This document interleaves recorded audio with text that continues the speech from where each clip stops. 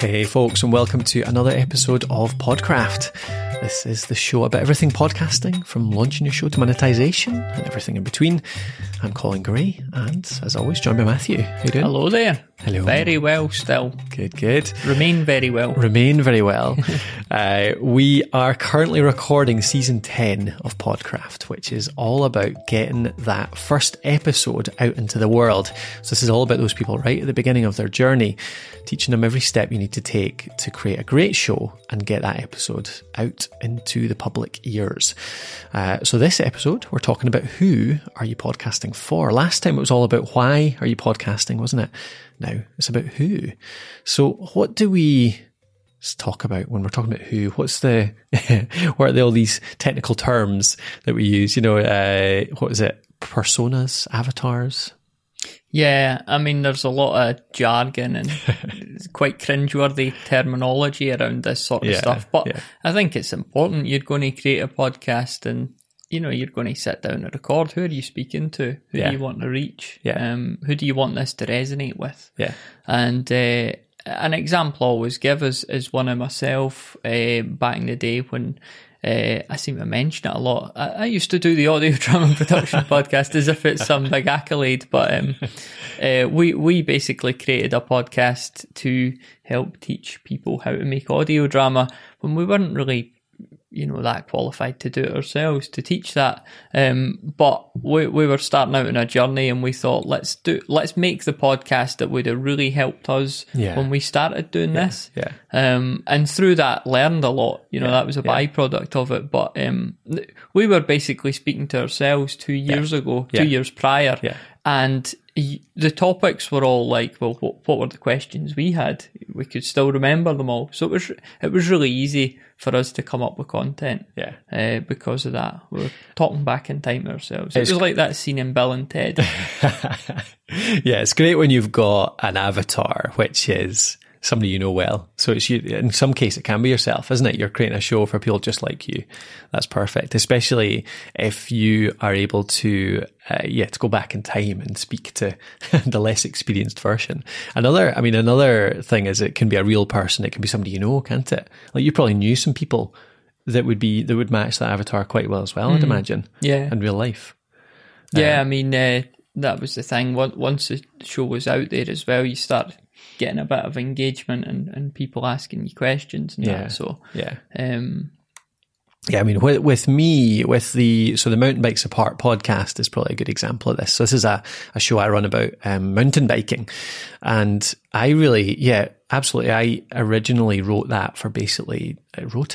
created that for somebody just like me. So it could be just sort of aiming, talking to myself almost. But also I've got a bunch of friends that were just like me. We're into the same aspects of mountain biking, the same type of trails, of equipment, all that kind of stuff. So I could think of my friends. I could talk. I used to think of one particular friend that we used to go out with biking the most and was most like me in terms of personality and stuff like that. And that was who I would hold in my head. Because for me, that's the benefit of this. That's the point of creating an avatar, is that you're talking to a real person, aren't you? Mm-hmm. What does that do to your content? I think it helps you to direct it. I'm not sure if refine it's the right word, but it maybe is. But it helps you stay focused, basically. It helps you stay on topic, doesn't it? Yeah. I think it also makes it more meaningful almost. Because you feel like you're actually speaking to a real person rather than just, you know, talking into the ether. So when you're talking to a real person, you make it more personal, funnily enough, which is what really makes it engaging, isn't it? It's like, it is an actual person on the other end of the microphone there. So it just makes it more engaging, more intimate, more personal. And that's what really draws people in, I think. I think that's the start of it. If the avatar is you, if it's 2 years ago, a past version of yourself, great. Even if it's a current version of yourself and you're just creating stuff that interests you, brilliant too, because you'll attract people just like you. If it's somebody you know, excellent as well. Like it could be a client. So a lot of businesses, their avatar might actually be perfect avatar. Their perfect listener might be somebody that they work for just now, somebody that actually pays them as a client, and they can think of that person. They can teach that person as they're speaking. Sometimes, though, you have to make it up, don't you? Like, sometimes you don't know the right person. It's not necessarily you. You're teaching somebody that maybe is in a different situation, or you're entertaining somebody in a different situation, so you make it up. In that case, that's where the term avatar really comes in, because you're creating something. It's a made-up person that you give a name, you give a personality, you talk about their dislikes, their likes, their job, their age, their kids, their family, all that kind of stuff.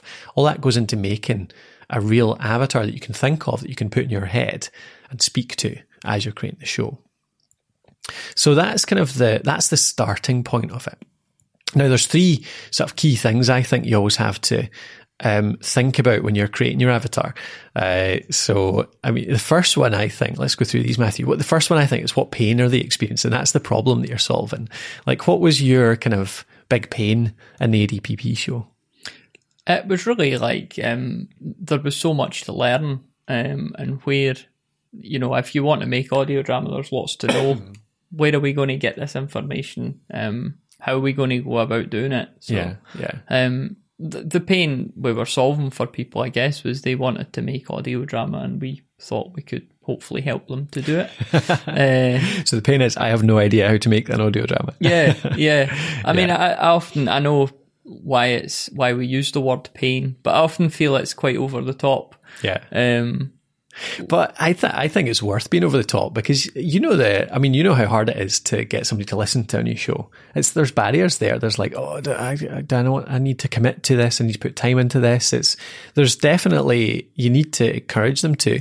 And a lot of the time it has to be like, you show them that you're going to solve a pain for them. You're going to cure something for them. It doesn't always. I mean, sometimes it's easy. Sometimes they just go, oh, it looks good. But often, especially if it's a business show, you need to show that you're really going to cure a pain for them. You're really going to act as that painkiller. I mean, it could just be solving a problem, but yeah. So anyway, you need to think up that. You need to really delve into, I think, what those people are experiencing and what it is you're solving for them. And that's what goes into your description, it goes into your title, it goes into your artwork, all that stuff, because that's all of what draws people into listening in the first place.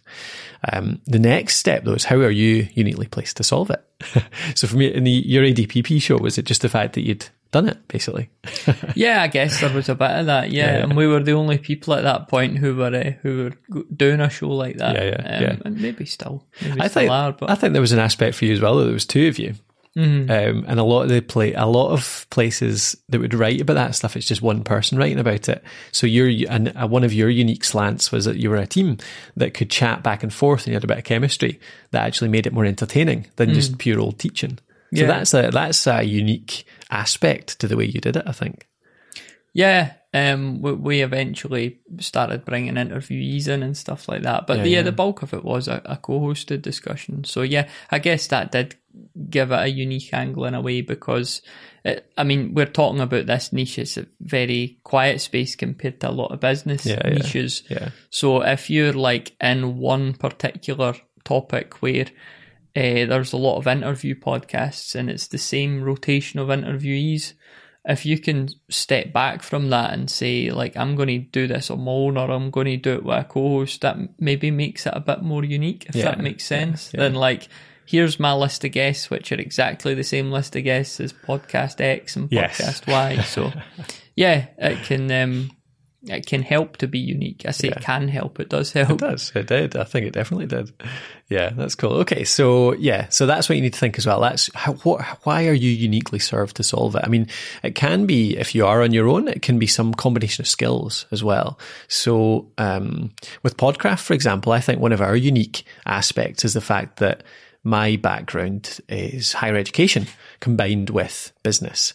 So I can actually think about ways to combine sort of teaching skills and think about really good ways to teach stuff with thought about how you actually create something successful, like from a business point of view or a sales point of view, that kind of stuff. So I think there's a unique combination of stuff there that is what I use to create content. So yeah, there's always going to be a unique combination of skills or something about you that makes you special. And that's what you need to delve into that. You need to think about that, I think, because that goes into your description. That is another thing that persuades somebody to listen to you, as opposed to the 5 other shows that are talking about whatever topic you're talking about. Alrighty. I think that would tie up for who, actually. I think, actually, there's one last thing, secondary listeners, isn't there? Let's mention secondary listeners just quickly, because I think that's your primary listener. Your primary listener is the listener that's going to complete your main call to action. So they're the one that is going to complete that aim that we talked about in the last episode, whether that's visit your website, whether it's join your email list, whether it's buy a product, whatever that is. But a secondary listener might actually achieve a secondary aim or something related to it. An example of that could be the mountain biking show I talked about earlier on. So my primary listener is somebody that's going to come along, learn about the equipment, maybe buy something and give me some affiliate income, because that would be a primary aim on the mountain biking show, to generate affiliate income. But a secondary listener could be an industry person. So they already know a fair bit about the kit. They don't need to know necessarily that much of what I'm talking about. They'll know a lot of what I'm talking about, but actually they're just interested enough to listen. And therefore, they might end up, coming on the show. Or they might end up sending me some kit for review. So it's a secondary person, often somebody in the industry with you. You're not teaching them directly, but you still want to come to their attention. It's still worthwhile you developing those partnerships with them. So that's what I would say a secondary listener is. And it's worthwhile thinking about those people too, just because you're not going to tailor your content right for them, but you might find ways to kind of, to sprinkle stuff in there, particularly for them. And that can help grow your audience, I would say. Those people are often the ones that refer their customers or their audience to you. I think they're equal authorities in the area. Alrighty. Enough for avatars for now? I think so, yeah. Okay, short and sweet. That's indeed, what we're going for. Indeed. So that was personas. That was avatars. That was who are you podcasting for? On the next episode, we're going to start to talk about formats and approaches. So we're going to talk about how you actually create your podcast, how you approach doing a podcast. And now we're getting down to the actual logistics. We're talking about how you're going to create the thing. So thanks again for joining us. Please do join us again in the next one. I'll finish up just by saying, if you want more help, if you want to get some live coaching, some courses around this, you want a full set of courses around how to launch your podcast, then we have all of that inside the Academy. That's kind of our premium level of support. We've got our podcast here. We're giving you the basics. We're showing you how to do it. But the Academy, we've got a community that can help you along the way. We can live support you in our live support sessions. We've also got a launch plan in there, which shows you every single step with a schedule, timeline, checkboxes, everything you need to know to get a show out there with the best way possible. If you want to see that, if you want to join us in the Academy, go over to podcraft.net/academy, and it'd be great to see you in there. Otherwise, thanks again for joining me on the show, Matthew. Thank you for the opportunity. And thank you, listener, for coming and listening. And we'll see you on the next episode. Cheerio.